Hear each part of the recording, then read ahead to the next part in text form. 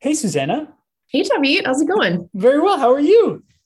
I am good. Thank you. It's been a very icy weekend. Yes. Oh my gosh. Yeah. Sending out a lot of love and patience and back strength for all the shoveling that is happening in Vermont and upstate New York. Actually, I got to send hopefully some safety too. We had like pretty big power outages right by our new office in Kingston. There was like multiple days, I think, that people lost power. There's like something like 13,000 people who are still without it. So obviously sending some electricity vibes their way. Hopefully that will come back on soon. And what's going on in the world of climate news? New York Times had an interesting article this past week called "Climate Change Enters the Therapy Room."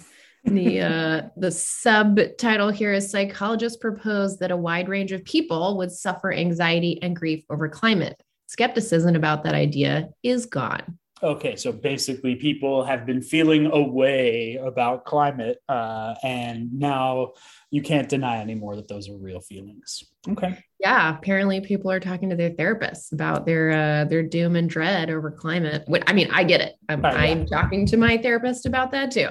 I totally get it as well. It's almost like something that I don't know. You'd like start a podcast about, so you can like talk to one of your best friends, and kind of feels like this is a little bit of therapy for us, anyway.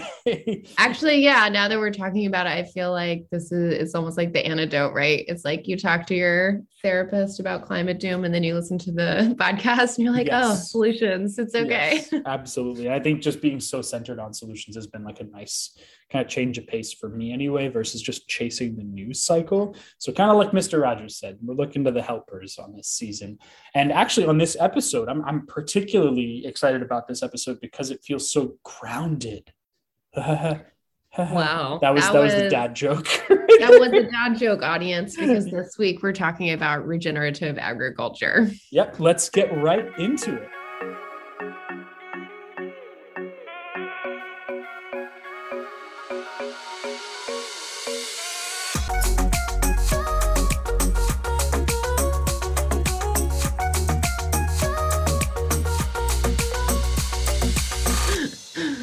Well, that's great. Suzanne is laughing at me because I was just doing a dance that I always do while the intro music plays. Now y'all know that that's what's happening. We got to make that a TikTok trend. Oh my gosh. Yeah, we'll start a TikTok just so we can capture my intro music dances. This is great.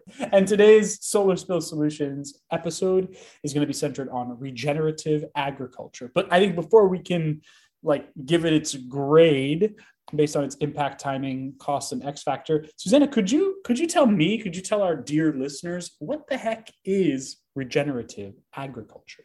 Yes, absolutely. Let me fill you in on some deets. And also, just a side note, I find it very difficult to say regenerative agriculture. So I'm just going to call it RA for the rest of the podcast. Turns out I'm not a professional film and television actor. And I have some diction issues apparently, but okay. So what is regenerative agriculture, or RA, as I would like to call it? Well, let's start with what it is not. So what is conventional agriculture and why do we want to move away from that? Conventional agriculture is, in a word, it's depleting. What we generally do is we try to grow a lot of just one thing in a space at a time. So it's just acres and acres of wheat or just acres and acres of soybeans. And the net effect of that is that we're pulling a lot of specific nutrients out of the soil because we're just growing one thing. That one thing needs specific building blocks. It's just pulling those out of the soil. It's depleting the soil of those things. So if we want to grow something again, after we've grown that one crop, we generally have to add things to the soil to put back enough of the things that one thing took out. So those are generally chemical fertilizers.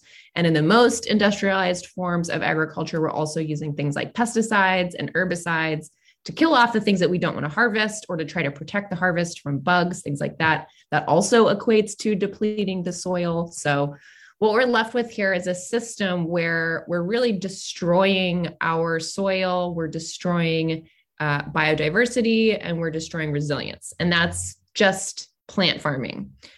Standard industrial or factory animal farming is even worse because that's also a less efficient use of land. So we're using all the methods that I just described to grow plants like corn, like soybeans, to feed the animals. And then we're also using a bunch of land to house and let the animals live on themselves. But we are doing it in such great concentrations that the land they live on is also pretty much dead. It's just dirt. It's not soil. There's nothing beneath their hooves. It's just dirt. So it's kind of it's a double whammy. And that's just like brushing the surface of the problems with the factory animal farming. It's like, there's also all this concentrated animal waste that's in giant pools.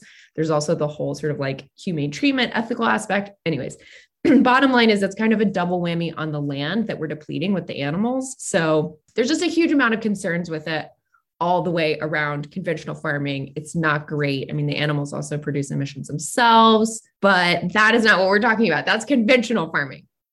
Okay, so it sounds like we've got these interlocking systems of very, very bad. You've got sort of like mass factory farming, which beyond animal cruelty, beyond the ethics of it, is generating a heck of a lot of waste. It's housing these animals in really, terrible conditions, but also like kind of containing their own filth. You're feeding them all of these like monocropped foods, and then the monocropping itself seems to be pulling essential nutrients out of the soil. And so we have to like amend or put stuff back into the soil to make it viable again. Usually that's chemical. Man, it just sounds terrible even on its own, but how does that sort of fit in with climate change and emissions? Because, here when we talk about regenerative agriculture, we're going to talk about its relationship to climate change. So how do these systems kind of exacerbate our problems with climate change? Yeah, it's a great question. We and our listeners know there's too much carbon in the atmosphere because we burn fossil fuels. That's where most of our carbon emissions have come from, about 2/3.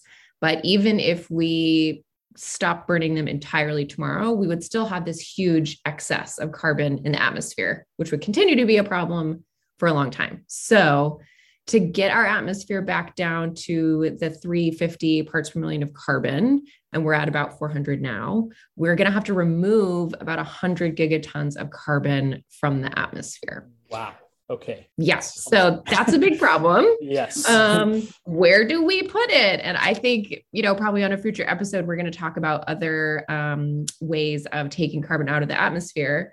But it turns out we already have a solution that could be pretty effective. Over the last 12,000 years, through agricultural practices, we've removed about 136 gigatons of carbon from our soils. So that's through farming, that's through deforestation, that's through tilling. The soil actually stores a ton of carbon, and we have released a lot of it. So there's kind of a perfect solution here. We have 100 gigatons we need to get rid of. We already know the soil has at least a capacity of 136 gigatons because that's what we took out of it.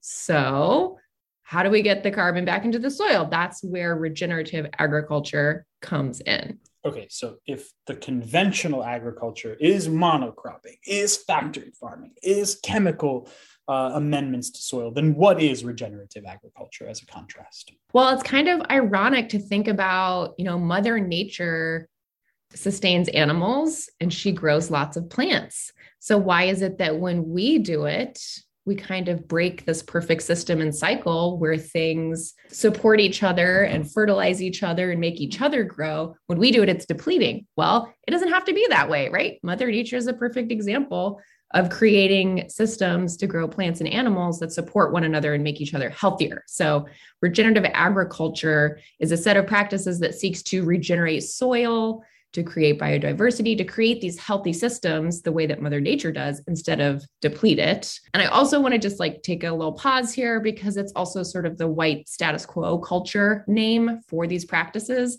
that have been around in Indigenous communities forever.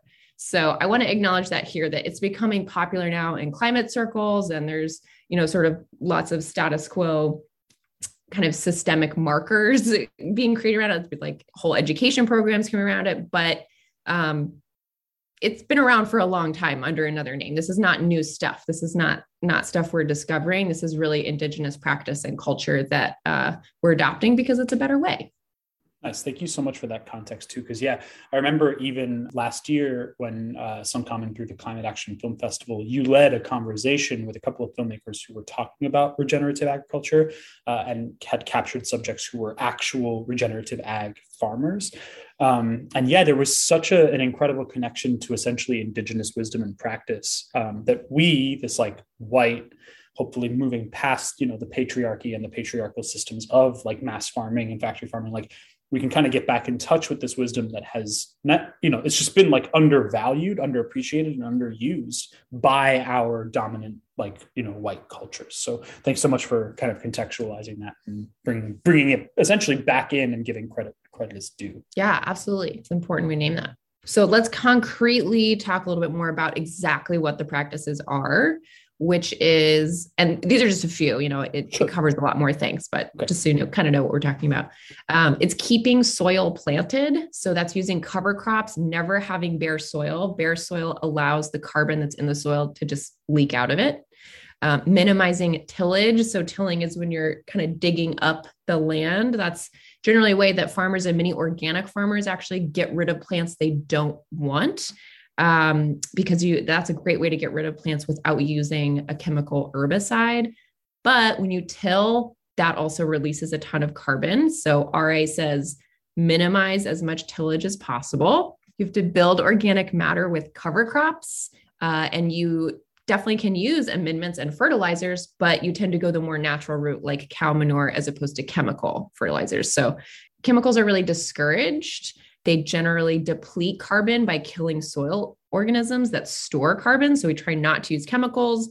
We try to use a lot of plant diversity. Diversity builds really strong ecosystems. It's great for the organisms that are actually doing the work to store the carbon. So diversity is a plus. So no monocropping, no monocultures.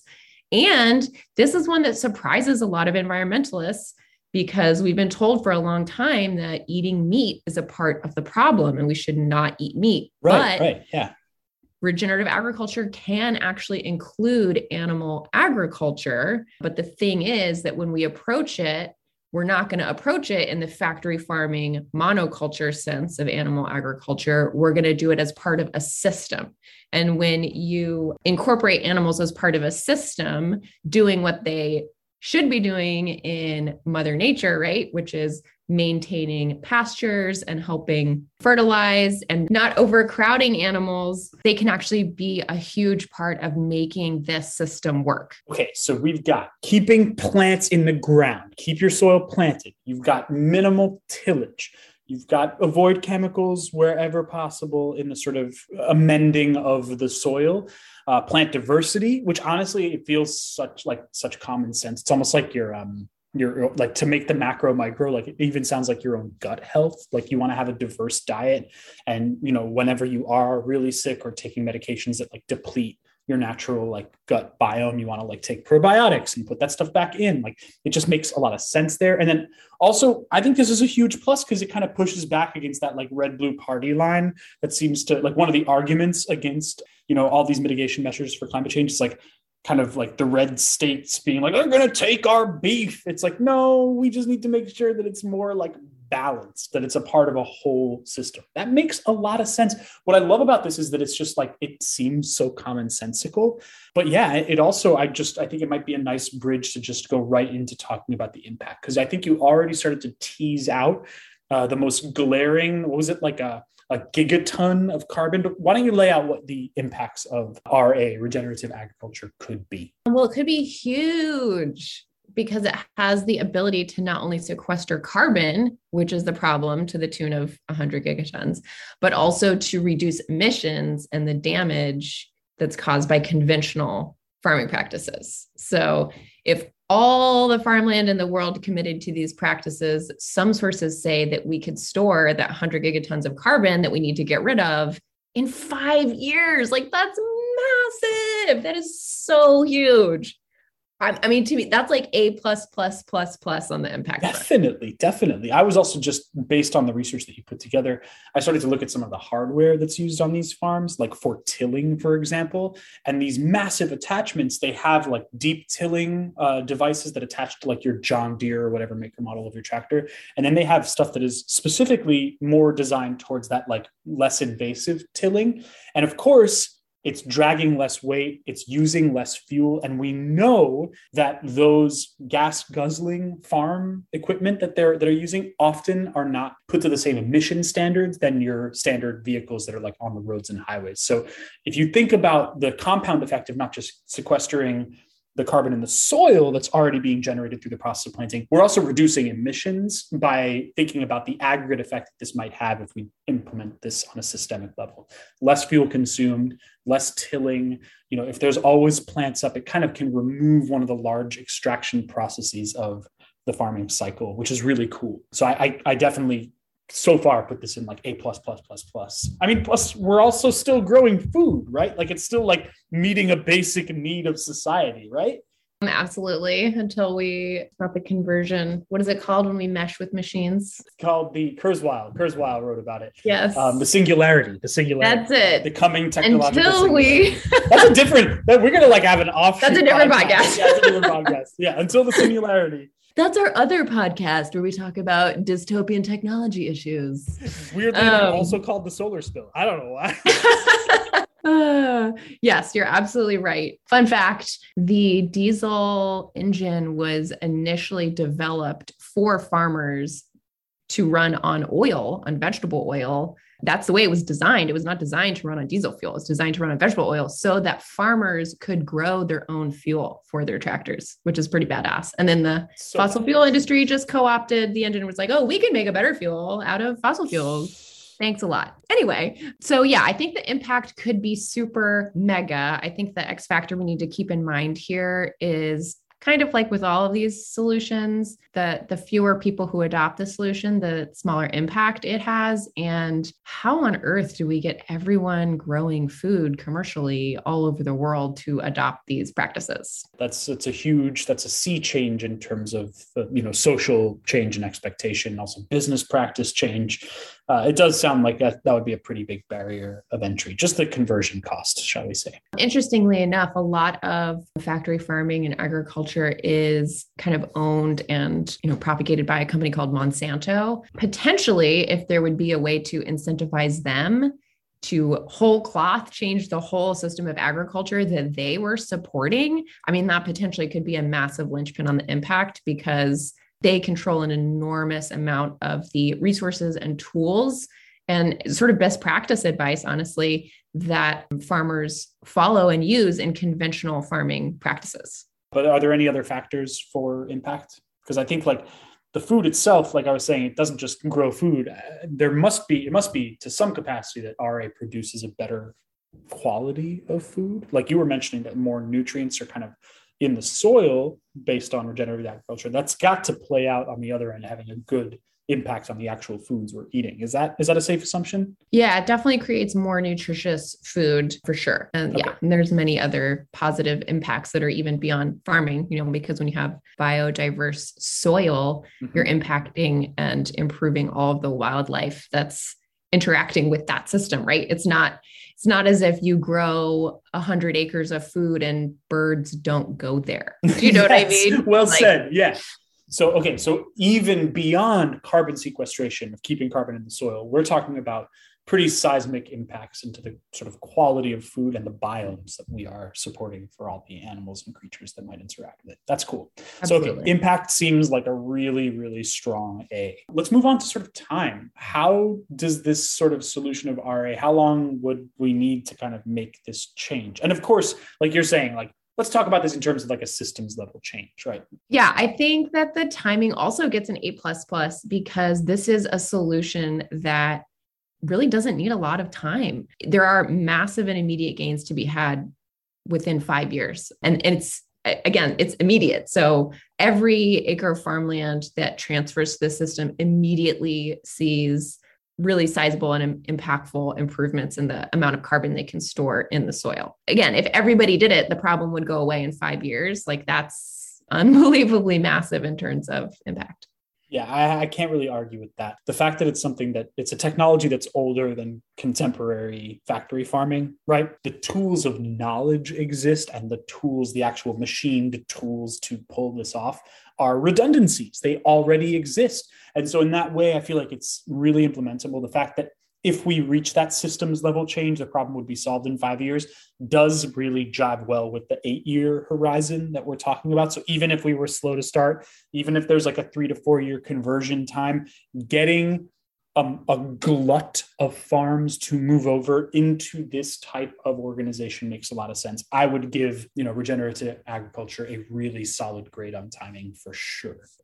How about cost? It's got to be expensive. And I also want to consider social cost, but let's start with cost. Like, how could we even begin to calculate this? Yeah, I mean, this is the stumbling point of my research. I'm not really sure how to calculate this. If all farming transitioned over to regenerative agriculture, it would be a massive, massive, massive change for our food system. And it would require, those big players that are currently supporting those status quo factory farming practices like Monsanto, it would require them to either collapse or completely change. And that seems like a pretty massive cost. I mean, we have not seen very many big corporations who have any level of responsibility for the problem saying, yeah, sea change, 100%, whole cloth, ready to do it. So doesn't feel like that's going to be an easy cost to pay. Drawdown also has this as one of their top solutions. And they did put some numbers to the problem. Susanna, just for the sake of the listener, in case they don't know, could you explain what Drawdown is? Yes, thank you. So Drawdown is a book, and now I guess sort of a movement as well, an organization and a movement to capture, to quantify the most impactful solutions to combat climate change. If you're not familiar, go check it out, drawdown.org. But one of the things that they have tried to do is put some numbers to the cost of some of these solutions, to the savings, and also to the profits. And they had slightly different numbers in terms of the impact and the cost than what I saw in some other sources, but they're showing that it's a net profit. So it will take billions of dollars to implement, but the lifetime net profit is hundreds of billions of dollars. So they are proposing, yes, it will cost and it will make us a ton of financial profit as well. It's not just environmental impact. It's really good to know. And I love that book. I think when I was first starting at Suncommon, we were engaging with it as a brand. And so I finally got around to reading it in chunks. It's actually just a really eminently readable book. It's really, really wonderful. Definitely recommend it for any listeners to the podcast. And as well, when you were mentioning how it's like kind of hard to calculate this, because I think it defies our capitalist imagination that a company would ever willingly transition through a painful nonprofit scenario towards a better way for the sake of doing it. But the examples do exist. And I'm not saying that what I'm about to say does not, absolve this company that I'm going to mention of any wrongdoing on a larger scale, but SC Johnson, for example, at a certain point were doing their own focused climate research, and they realized that certain chemical additives they were putting into their products and into their plastics process were obviously creating an outsized impact on PFCs and the release of really terrible byproducts of this process. And without a press release, without any sort of fanfare or what we would call sort of corporate greenwashing of the message, they simply removed those processes and those plastics from their process and from their products without telling anybody, and actually significantly impacting negatively the quality of some of their products, like their plastic wrap, their saran wrap. It's less sticky than it was in the 80s and early 90s, less effective, but they're honestly, in the end, there isn't a planet to sell these products to. What's the point of making them? They did this with their packaging. There's examples of companies doing good, and potentially a larger theory that we might want to explore in a future solutions season episode, which is this idea, this concept of degrowth, right? Degrowth, there's some traction for it. It sounds incredibly intense, but it is a structured, movement away from the idea of constant expansion, constant profit, and growth. So degrowth might be an interesting thing for us to explore, because it could give us some vocabulary for how to even imagine what these transitions would look like. Can that please be the next season? I'm actually reading the degrowth book right now. We should just do a degrowth book club for the next season. It'd be Yeah, so we could do like a mini season just on degrowth. It's a huge concept, and I think like the imagination is a really important partner in solutioning, right? Like we have to be able to imagine the solution. We have to be able to see. And you've said this on a number of different podcast episodes where it's like they don't want us to be able to imagine a solution framework. They being the system as it stands now. So yeah, I think that could be really cool. We should return to that. So okay, it is hard to think about, but essentially the cost on one end is companies taking a hit to their profits to transition the system. I think also there kind of likely might be a social cost. When I thought about this, I thought about like, as horrible as factory farming is and as monocropping is, it produces a glut of goods that are then frozen and shipped around the world. So I can have my like raspberries year round. I can have my ridiculous fields of corn all the time because I am an American and I am made of corn. But like those standards would shift, right? I, as a consumer, would have to enter a different relationship with food, one that's more local, one that's more seasonal. And that to me feels like a social cost. Are there any other sort of like social costs we might have to consider? Yeah, that's definitely true. And I think people would probably argue that any solution to climate change is going to change our relationship to food. Like if we do nothing, our relationship to food is definitely going to change because it's going to get a lot harder to farm. I think the weather, like the actual climate part of this is a really interesting X factor because, these days we are seeing the climate change and we are seeing it have impacts on farming. Like this past summer, several of my farmer friends just in the Hudson Valley had entire fields go bad because they were literally under 6 inches of water because we just had these huge deluges. Yep. And we know more of that is coming, right? Intense periods of rain and intense periods of drought. Like those intense periods are going to be more common as opposed to the more even weather that we've been used to. So as climate change progresses, the climate actually is going to kind of conspire against us in a way to this being a solution because farming is just going to be that much harder. I would anticipate that the Monsantos and the conventional farming practice leaders of the world are going to say, well, now you need us even more. Your fields might flood or they might be droughtful. Here is a system that we've created in the conventional farming method, which will help you with that. So it's kind of ironic how the climate is a really key partner to this solution. And the more it degrades, I'm worried the less impactful the solution will be. It's kind of like do it now or do it never. Right. So there's a cost to waiting. It puts a little bit more onus on timing. And just to make that 100% clear, you're saying the longer that we factory farm, the longer that we monocrop, the more we're exacerbating the problems in the soil, and it will make it harder for farms to convert over into the system. So that definitely feels like the cost, an additional cost of waiting, essentially. But, hey, if you want to get around all these sort of social costs of like not being able to eat raspberries, in the dead of winter, wherever the hell you are in the world, think about the alternative, right? Like you were saying, like if we exacerbate farm systems or if we exacerbate climate change even more, it will have an impact on food systems, like guaranteed. It's give up your raspberries or start learning how to eat crickets and enjoying them, right? Because we know that like bugs, grubs, and other algae would be an alternative food source based on certain research that could actually keep up with feeding the human population. So it's like we can use a little bit of fear mongering about eating bugs to facilitate this transition.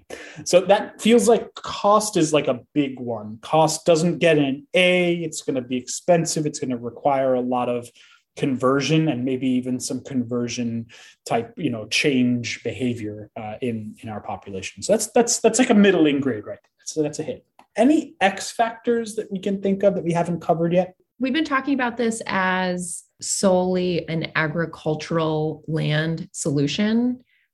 But, a lot of us have land, whether it's a 1/4 acre yard or multiple acre parcel that your house sits on. A lot of us do have land that we steward that we could be doing this with too. A lot of us have lawns that we mow that we could be planting with perennials to take more carbon out of the soils. And a lot of us put chemicals on that land that we steward that we don't have to, So I think there is sort of an interesting X factor here that we could extend this beyond agricultural land, if we could really make, just sort of a cultural impact on the way that we steward our land to be more about these practices, the impact, I think, could actually even be more far reaching. I love that. And I think, to me, I needed to hear that, because I do think that there's something, when I zoom out, when I think about impact, timing, cost, and X factors altogether, I think I'm looking at probably my most stable, highest graded solution that we've talked about so far on this season.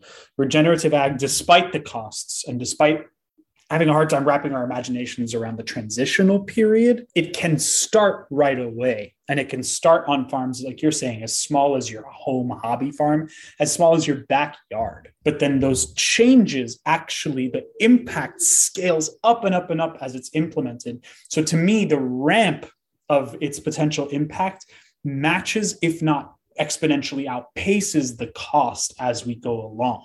It gets easier as we engage with it, especially, as you mentioned, there is a cost to waiting.